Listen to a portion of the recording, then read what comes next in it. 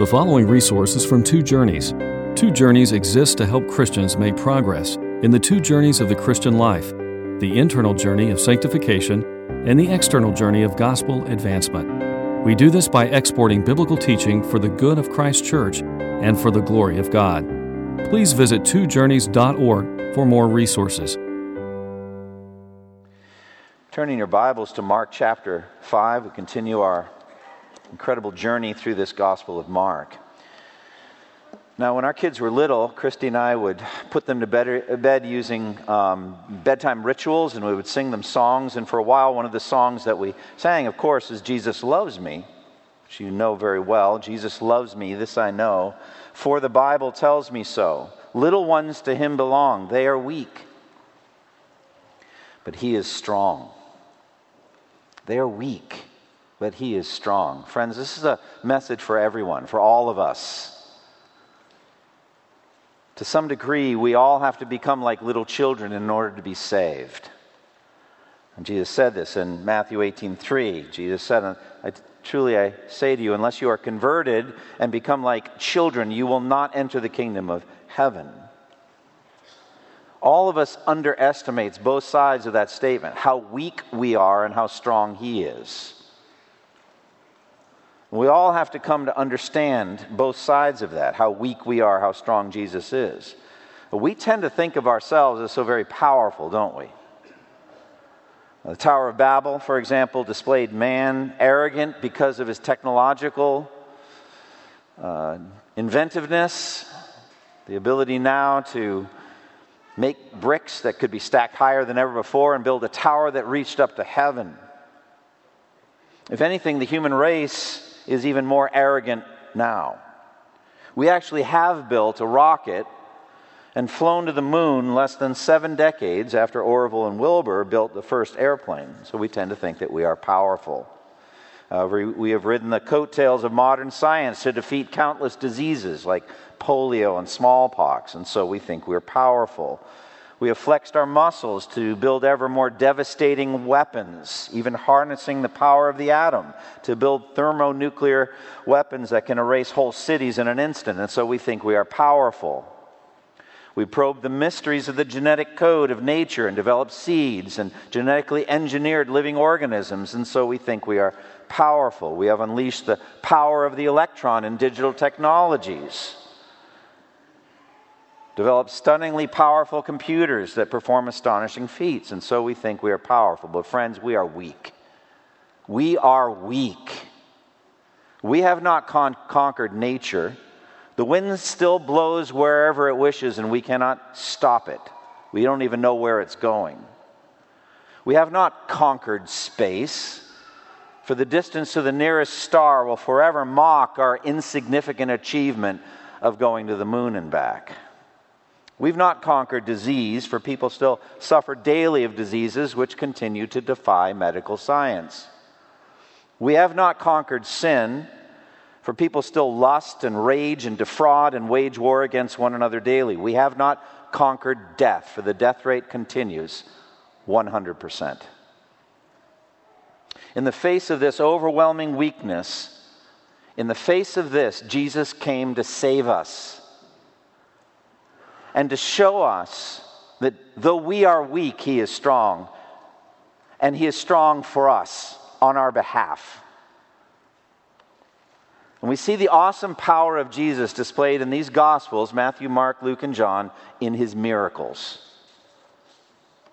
The miracles of Jesus put on plain display his awesome power in ways that absolutely boggle the mind.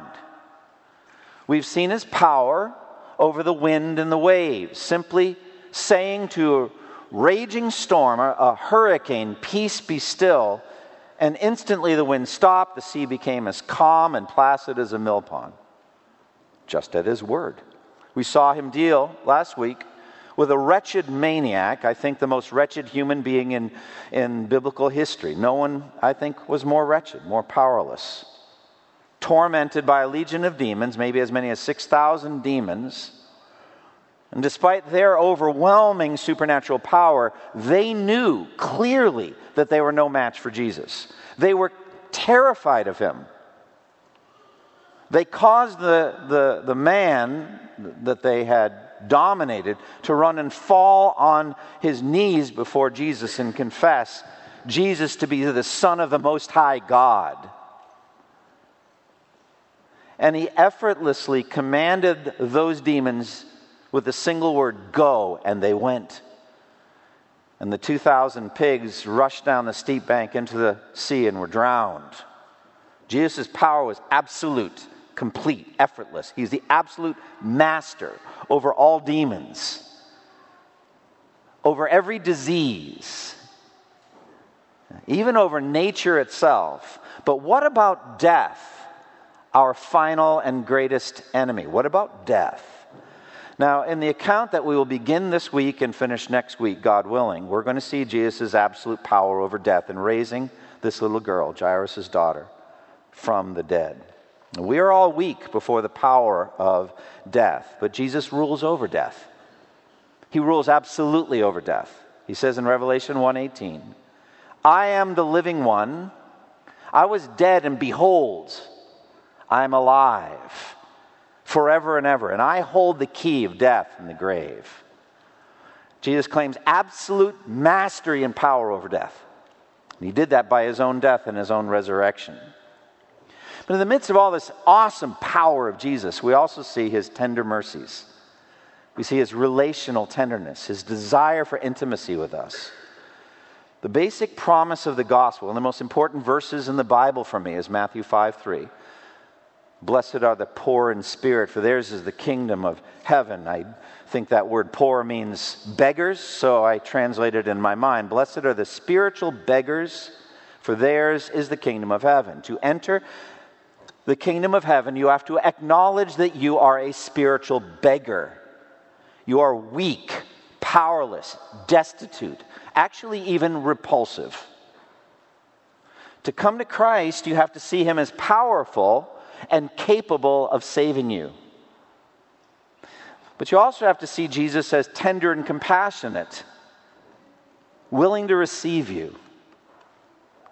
So this account that we are following today, and will again, God willing, next week, shows two spiritual beggars who have absolutely nothing to offer to Jesus. They're both desperate and they know it.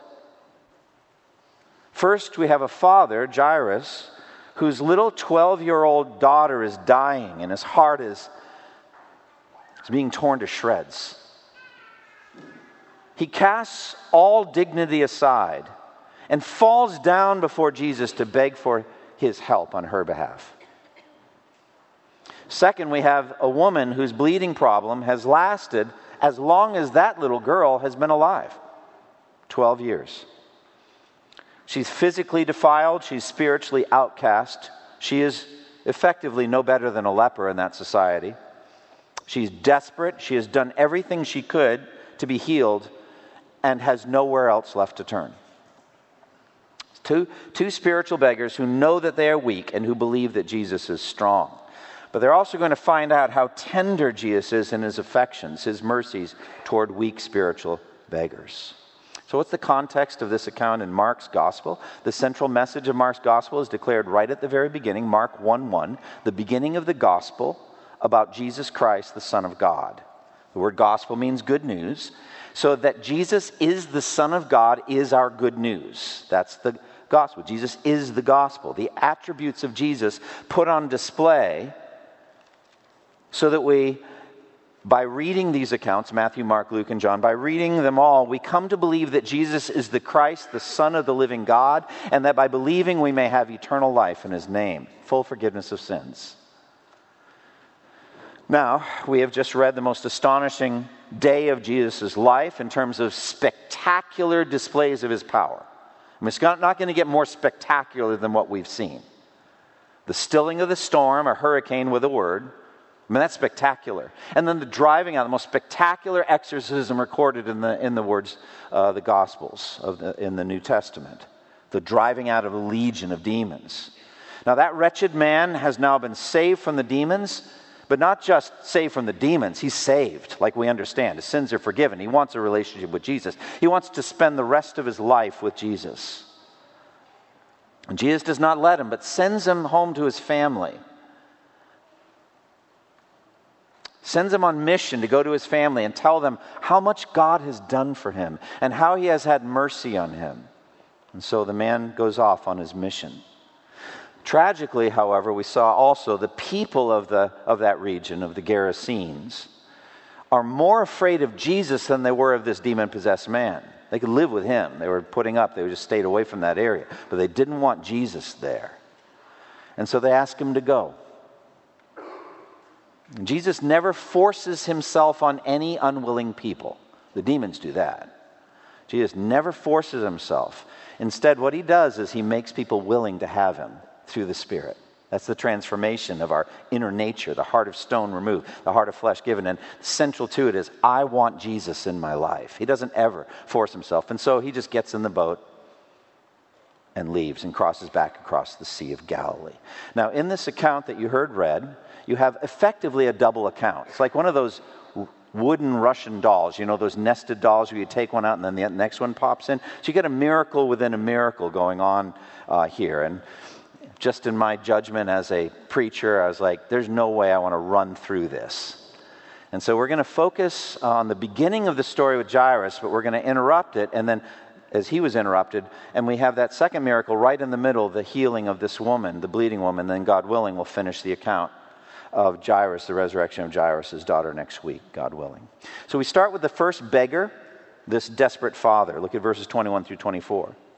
When Jesus had again crossed over by boat to the other side of the lake, a large crowd gathered around him while he was by the lake. Then one of the synagogue rulers named Jairus came there. Seeing Jesus, he fell at his feet and pleaded earnestly with him, "My little daughter is dying.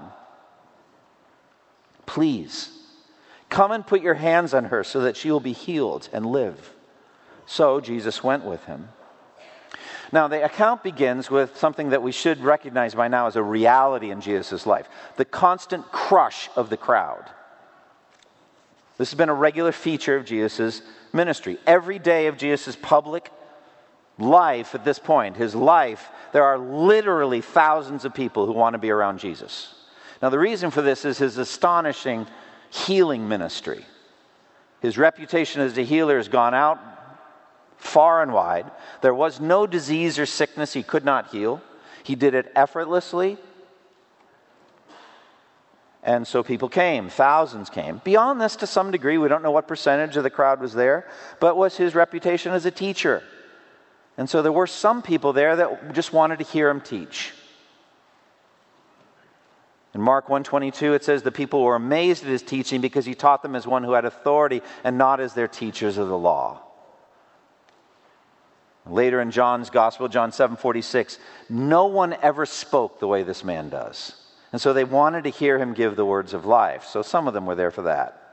Remember how Jesus had to sit out in a boat to get away from the crush of the crowd so they could hear him and enable him to teach. So this huge crowd. Now in the midst of this crowd is this man, Jairus. He's a powerful man, a leader in the community. He's called the synagogue ruler. The synagogue was the center of Jewish life out in the communities outside of Jerusalem. So out in the hinterlands, you got synagogues, and that's the place where the Jews would gather together every week on the Sabbath to hear the Word of God, the Old Testament, what we know as the Old Testament, read and taught. Now, to be a synagogue ruler meant to be a leading man of the community, a man of power, a man of piety. Certainly, almost certainly, he would have been a Pharisee, because they really control the religious life of Israel. But the Pharisees had already blacklisted Jesus to some degree. We don't know how official this is at this point. But they are against him because he's violating their understanding of the Sabbath. He's already doing things they consider to be blasphemous. Declaring people's sins forgiven, calling himself the Lord of the Sabbath. That'll do it right there. And so already they're against him, and I think most significantly, psychologically, is he rejected their piety. He said, unless your righteousness surpasses that of the Pharisees, you're not going to heaven. So he's saying they're not going to heaven as they are. Their righteousness is not enough. And they took offense to that. Later, by the time we get the healing of the man born blind, in John's Gospel, John chapter 9, it's clear that the Jewish authorities had already decided that if anyone said that Jesus was the Messiah, they would be put out of the synagogue, blacklisted from Jewish life. So we're on the way to there if we're not already there. But Jairus was not thinking about any of that, was he? There was one thing on his mind, and only one thing: his little girl. His little girl. She's dying. And despite all of his power and all of his piety, he knows he's weak in the face of this. There's nothing he can do to save her. Her life is like a flickering candle. It's about to be snuffed out at any moment. Indeed it was, while Jesus was en route. That's how close to death she was. Now, Jairus knows Jesus' reputation, and he's convinced that he can heal his daughter if only he can come there in time. So he comes and makes a desperate request. Look at verse 22, 23. He fell at his feet and pleaded earnestly with him. "My little daughter is dying. Please come and put your hands on her so that she will be healed and live." So he throws himself on the ground, prostrate before the feet of Jesus. And in doing this, he has officially thrown his reputation out the window with the Pharisees. They hate Jesus. He doesn't care about that at all. He's treating Jesus like a king, perhaps even like the Son of God, though I'm sure he doesn't really understand what that means. The Greek verb here in verse 23 speaks of desperate entreaties. He beseeches him greatly, the text says.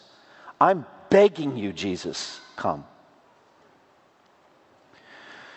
She's at the point of death, right at the edge. She's been getting worse and worse.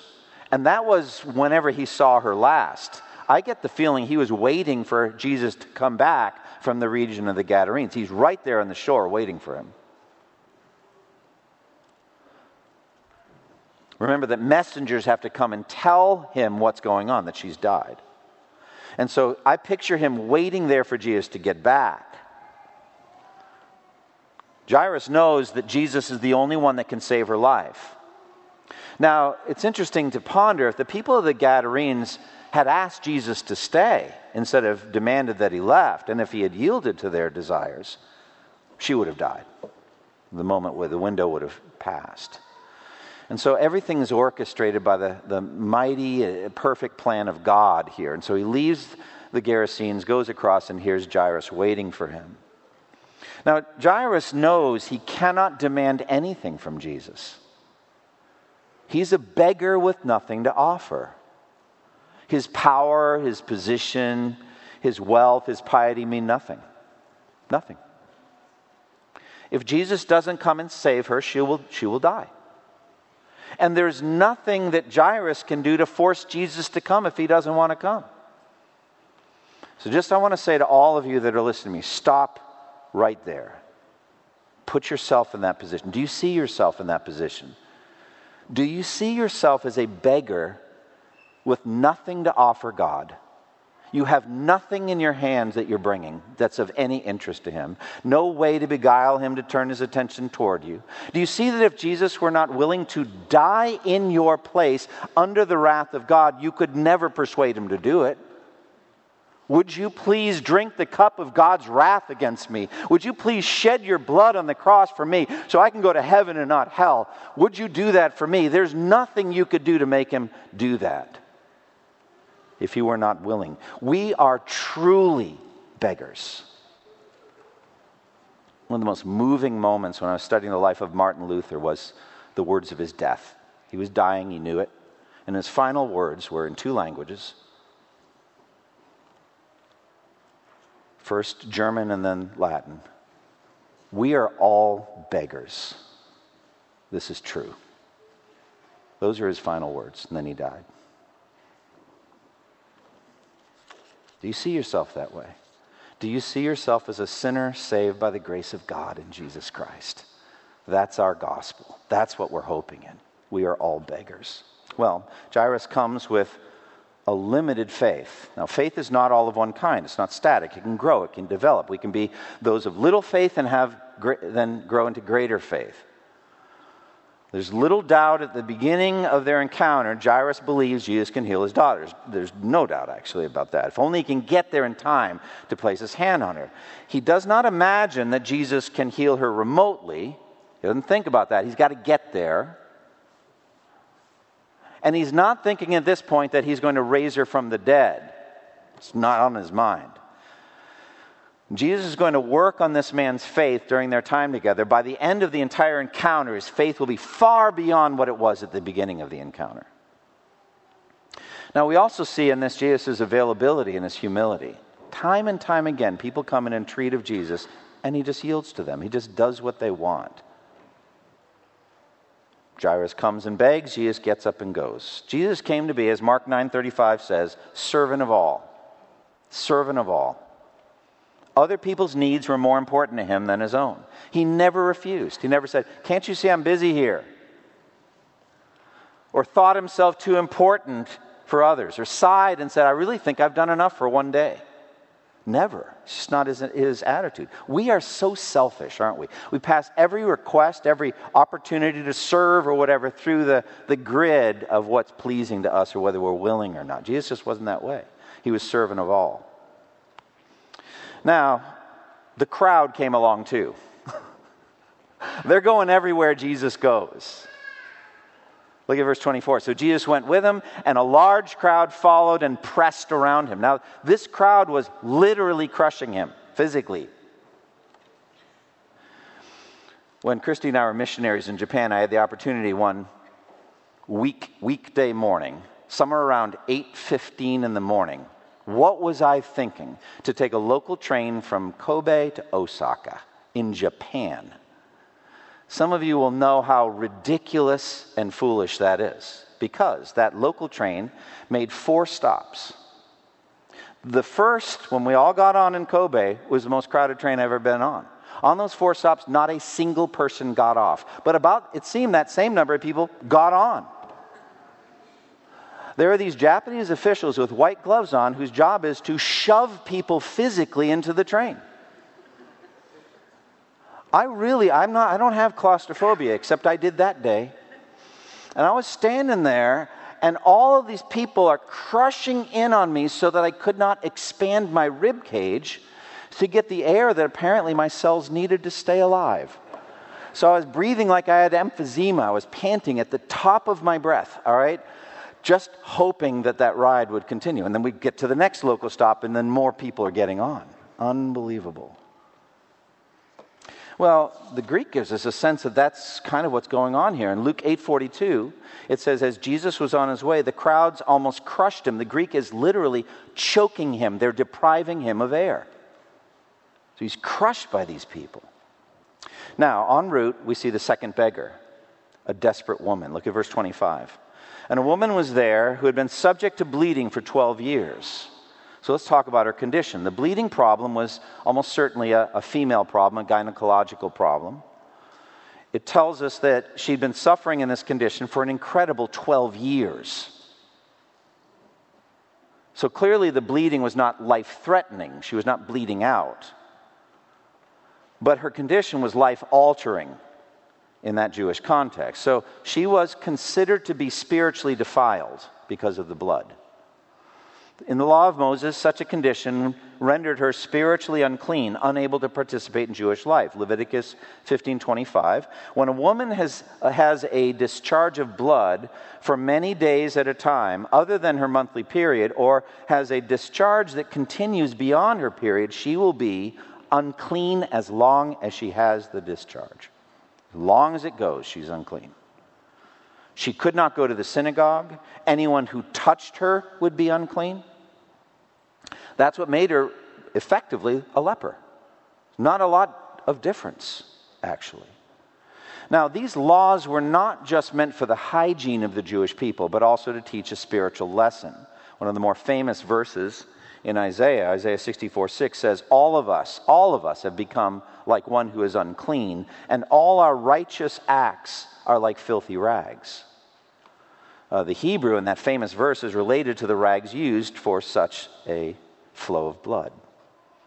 All of our most righteous acts are defiled in the sight of God. So people who think that they're going to save themselves by their good works, hoping their good works outweigh their bad, they don't have any good works. Romans 3 makes it plain. There is no one who does good. All of our righteous acts are defiled like that. It's a picture of that. And so this woman was desperate, and she had had desperate measures for years and years. Look at verse 26. I talked to Daphne about this verse driving in, verse 26. Ponder the story locked up in verse 26. It's hard to read without emotion, what it was like, what her life was like.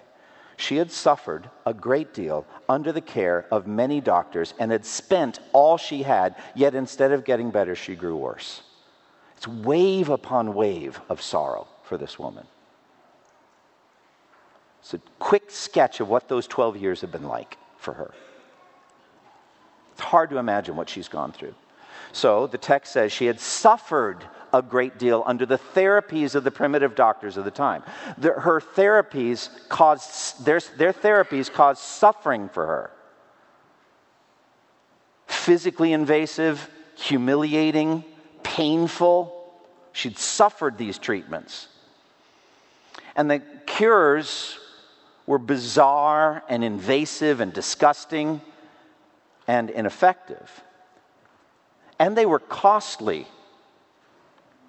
What a contrast to the words I've given already many times for Jesus' healings. Remember? Effortless, effective, instantaneous, and free. Didn't charge anything for his healings, but these doctors did. The text says the woman had spent all the money she had on these cures. And they were ineffective. Instead of getting better, she just got worse. Can you sense the desperation she must have had? There's nothing for me. She spent all the money she had. She had no money left. Now, she heard the reports about Jesus, and the hearing gave her faith. Faith comes by hearing the word, so the reports gave her faith. Look at verse 27, 28. When she heard about Jesus, she came up behind him in the crowd and touched his cloak, because she thought, if I just touch his clothes, I will be healed. So the reports had reached her ears of Jesus' amazing healings, and she'd heard of his tenderness toward women in particular. Many of Jesus' most affecting and tender encounters were with women. He treated them with dignity. He treated them with respect, treated them as created in the image of God, treated them with absolute purity. So her faith, when she heard these accounts, rose, was kindled within her. And she made her way to where Jesus was. The text tells us of her faith in his healing power. Now, her plan was, based on Matthew 9:20, to touch the fringe of his garment, the tassel on his garment. These would be down near the ground. Jewish men were required to wear tassels on the edge of their cloaks as constant reminders to keep the law of God. So this woman felt all she had to do was get to the hem of his garment, the tassels on his garment, touch them, and she'd be healed. She also clearly wanted to avoid the embarrassment of an interaction. So she came in physically low. The fringe of Jesus' robe would have been down near the ground. Picture Jesus unable to breathe because of the crowd, and she's down near the ground, trampled. She forces her way through the throng, gets down near the ground, and reaches her hand out. And verse 29 speaks of the healing. Look at it. Immediately her bleeding stopped, and she felt in her body that she was freed from her suffering. Oh, hallelujah. Power of Jesus to bring about this instantaneous healing. Pain was gone instantly. She could feel, the text says, in her body, I'm healed. After 12 years. The Greek word translated suffering, she was freed from her suffering, is very strong. Mastigos, the same word that would later be used of the flogging that Jesus would undergo for our salvation. John 19:1 uses this same, the flogging. She'd been flogged by this problem. And now it was done. Effectively, Jesus had taken the flogging, her flogging, onto himself. As it says very beautifully in 1 Peter 2:24, He himself bore our sins in his body on the tree, on the cross, so that we might die to sins and live for righteousness. By his wounds, you have been healed. So he takes it into himself. But now the text just goes off into infinite mystery. Infinite mystery. I believe, as a theologian, as a pastor, there is no harder, higher mystery in theology than that of the incarnation. We'll never get done thinking about it. So the rest of this account has the power to trip the circuit breakers of your mind, just like, I don't know, I don't understand this. How is it? Well, look at verse 30 through 34. At once, Jesus realized that power had gone out from him. He turned around in the crowd and asked, "Who touched my clothes?" "You see the people crowding against you," his disciples answered. "Yet you can ask, 'Who touched me?'" But Jesus kept looking around to see who had done it. Then the woman, knowing what had happened to her, came and fell at his feet, and trembling with fear, told him the whole truth. He said to her, "Daughter, your faith has healed you. Go in peace and be freed from your suffering." Now, there are different ways to read it, but I just really believe the text reads most naturally that he truly did not know who touched him. It wasn't like a trick question. He realized that power had gone through, so something hit him. It wasn't voluntary on his part. Power had gone through him, and he realized that. So it came into his mind, power has gone through me. And he was trying to find out who touched him. So, here's the thing. The central message is that Jesus of Nazareth is the Son of God, the second person of the Trinity. The incarnate Son of God. That means God in the flesh. As God in the flesh, he has God-like nature powers. Powers over nature, such as controlling the wind and the waves. As God in the flesh, he has God-like healing powers, such as driving out demons and healing every disease and sickness. As God in the flesh, he has God-like knowledge. He has the ability to read people's minds. He knows what's happened far away, even if no messengers have come to tell him. He can tell people what's happened in some remote, distant location. He knows in detail what's about to happen when he goes into the city of Jerusalem, who's going to be carrying something at a certain moment. Amazing. He knows the distant future, things that still haven't even happened, about the second coming and about the end of the world. Supernatural knowledge. As God in the flesh, he has God-like authority. He has the ability to declare to a sinner, "All your sins are forgiven." He has the right to interpret the Sabbath. God-like power to interpret the Sabbath. He has all of that. But clearly, as a man, he's limited physically. He can only be in one place at one time. And as a man, he is limited mentally in some mysterious way. What do I mean by that? Well, I'm telling you right now, omniscient God, the first person of the Trinity, God the Father, has never learned anything, and he never will. But when Jesus was growing up, it says in Luke 2:52 that he increased in wisdom. That means he was more wise on day X than he was day X minus 10 or something like that. He learned stuff. He also openly says concerning the events of the second coming, no one knows about that day or hour, not even the angels in heaven, nor the Son, but only the Father. Wow. So the most natural way to read this is among the things that Jesus didn't know and had to learn. Who touched him? So then what happened? Well, the power of Almighty God went through Jesus to this woman.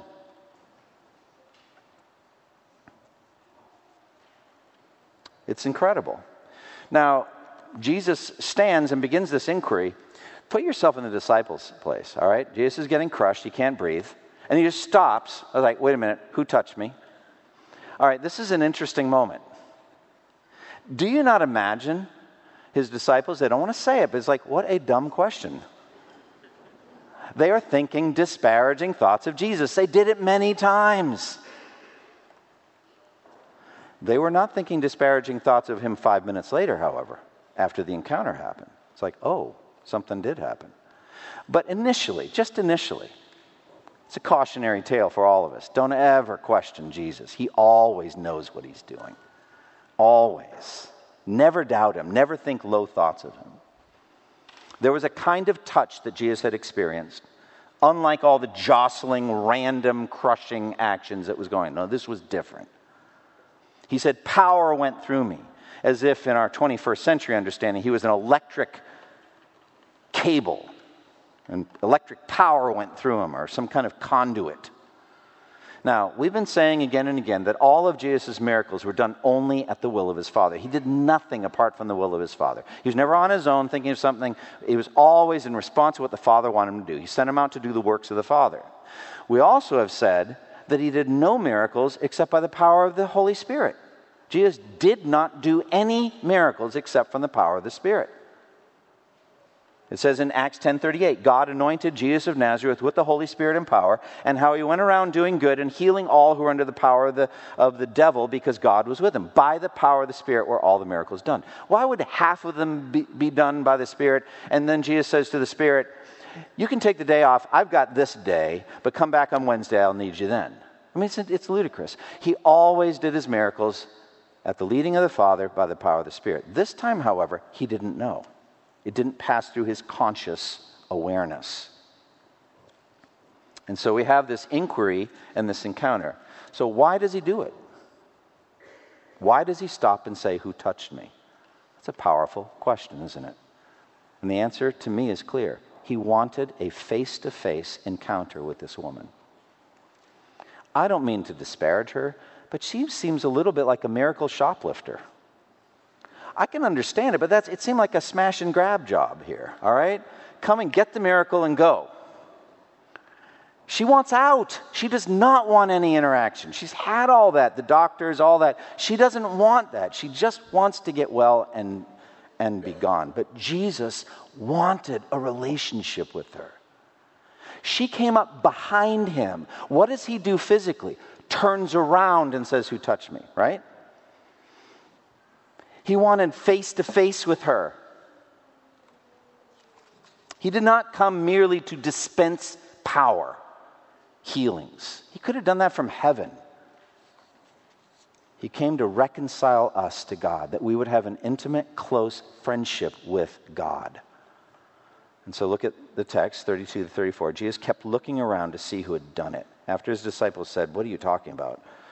You see all the people crushing it. Jesus kept looking to see who had done it. Then the woman, knowing what had happened to her, came and fell at his feet, and trembling with fear, told him the whole truth. And he said to her, daughter, your faith has healed you. Go in peace and be freed from your suffering. So the woman did not want this at all. But I would say, don't you think when she looked back on this day the rest of her life, the best part was this encounter, not the healing? The best part. The look on his face, the tenderness with which he spoke to her, the way he called her daughter. The text doesn't say it, but I picture him lifting her up to her feet, face to face. He wants that interaction with her. And he called her daughter, and it doesn't just say, in one translation, your faith has healed you, but the word is the Greek word for saved. Your faith has saved you. The healing's temporary. We're going to die. Our bodies are going to molder in the grave. All of the healings are temporary. They're all temporary. But this saving work, now that's eternal. And that's what he wanted. And so he calls her daughter. I love John 1:12. It says, as many as received him, to those who believe in his name, he gave the right to become what? Children of God. We are healed for a personal relationship with Jesus. Sin has estranged us from God. Jesus came to bring about that reconciliation. A right relationship with God. That means an intimate, personal relationship with a loving, tender God and with Christ who died for us individually. Galatians 2:20 says, Paul says, that the Son of God loved me and gave himself for me, personalized. At one time we were enemies, but now beloved children of God. And he knows us intimately. Isaiah 43:1, fear not, for I have redeemed you. I've summoned you by name. You are mine. Think about that, the intimacy of that. I've summoned you by name. You are mine. John 10:3. He calls his own sheep by name and leads them out. So do you know that intimate love? Do you know the closeness that Jesus wants with you? Have you felt yourself a weak, defiled, polluted sinner who Jesus came to die for, and that he did die for. He shed his blood so that we might have eternal life. Do you know that? And do you have that sense of intimacy? Do you know that your sins are forgiven by him? Now, next week, God willing, we'll have the chance to finish the miracle concerning the raising of Jairus from the dead. Now we have a chance to celebrate the Lord's Supper. I'm going to close our preaching time in prayer. And as I do, I want you to consider that what's going on with the Lord's Supper is a foretaste of a heavenly banquet that we're going to actually sit. God and man at table are sit down. We're going to sit down and feast with God at the table. And this Lord's Supper is a foretaste of that. Now we would ask, this is for believers who have testified to their faith in Christ by repentance and faith and by water baptism. If you've not, we ask that you refrain. But if you have, welcome and come to the feast. Let's close in prayer. Father, thank you for the ministry of the word, for the things that we've learned from Mark's gospel. Thank you for the intimacy you seek with each one of us. Thank you, Lord Jesus, for your incredible power, but also for your tenderness and compassion and your love. We thank you for all of these things, and we pray in Jesus' name. Amen. Thank you for listening to this resource from twojourneys.org. Feel free to use and share this content to spread the knowledge of God and build his kingdom. Only we ask that you do so for non-commercial purposes and in accordance with the copyright policy found at twojourneys.org. Two Journeys exists to help Christians make progress in the two journeys of the Christian life, the internal journey of sanctification and the external journey of gospel advancement. We do this by exporting biblical teaching for the good of Christ's church and for the glory of God.